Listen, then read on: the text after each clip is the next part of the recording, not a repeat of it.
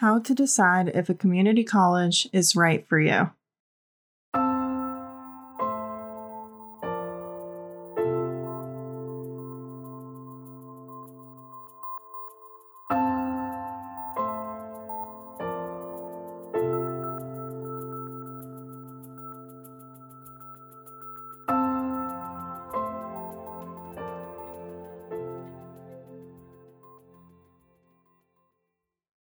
Nearly 7 million students were enrolled in two-year community colleges in 2018, representing about 41% of all undergraduates in the U.S., according to the American Association of Community Colleges.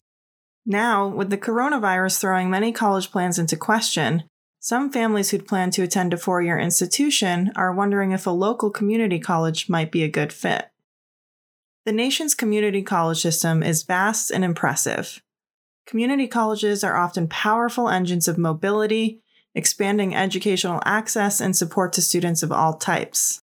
In many cases, community colleges have also offered great career value, being more aligned with workforce and training needs than research universities and partnering with local employers. Most community colleges primarily award associate degrees, or certificates. Associate degrees typically take 2 years to complete with a full-time course load, half of a BA. Certificates vary in length, but are less. Some community colleges do award BA degrees also, but it's a smaller number.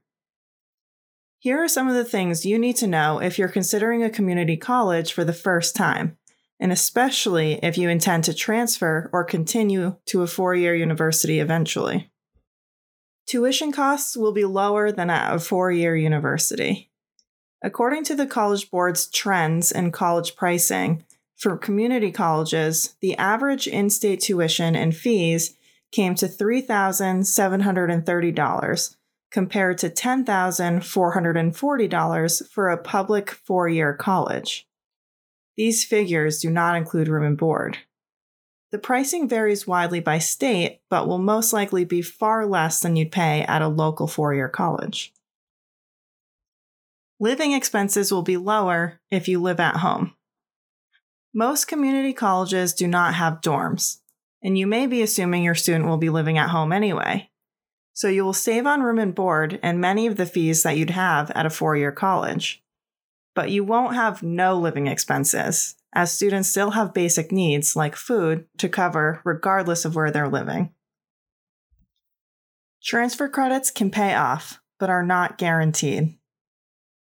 If you play your cards right, starting at a community college can be a huge cost savings because you can pay a lot less for many of the credits you need.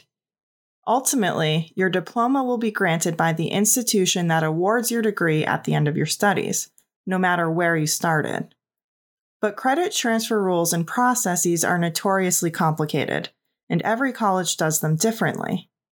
Pay close attention for articulation agreements, which are agreements that specify which credits will transfer and be accepted between two institutions.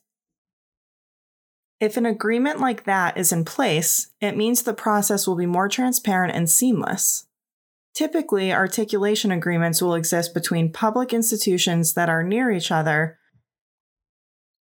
while private institutions will have to review your transcript and make their decisions on a case-by-case basis. Stick to it. Research shows that the majority of students entering community colleges intend to transfer to a bachelor's program upon completing their AA, but a much smaller number actually do. There are many reasons that students drop out of the pipeline, so it's important to consider your own situation and what challenges you might have to finish. Make sure you're connecting with an advisor and have the support you'll need to continue your studies, whatever that means for you. You'll be treated differently in admissions and financial aid. If you'll be accumulating college credits before reapplying to your four-year university of choice, you may see less financial aid than you would if you were coming in with no prior college experience. It's quite common for colleges to consider a student who is coming in with college credits a transfer student.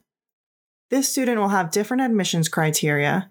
For public systems, for instance, there may be GPA minimums or courses you need to have taken. And often, the financial aid available is far less than for true first-year students.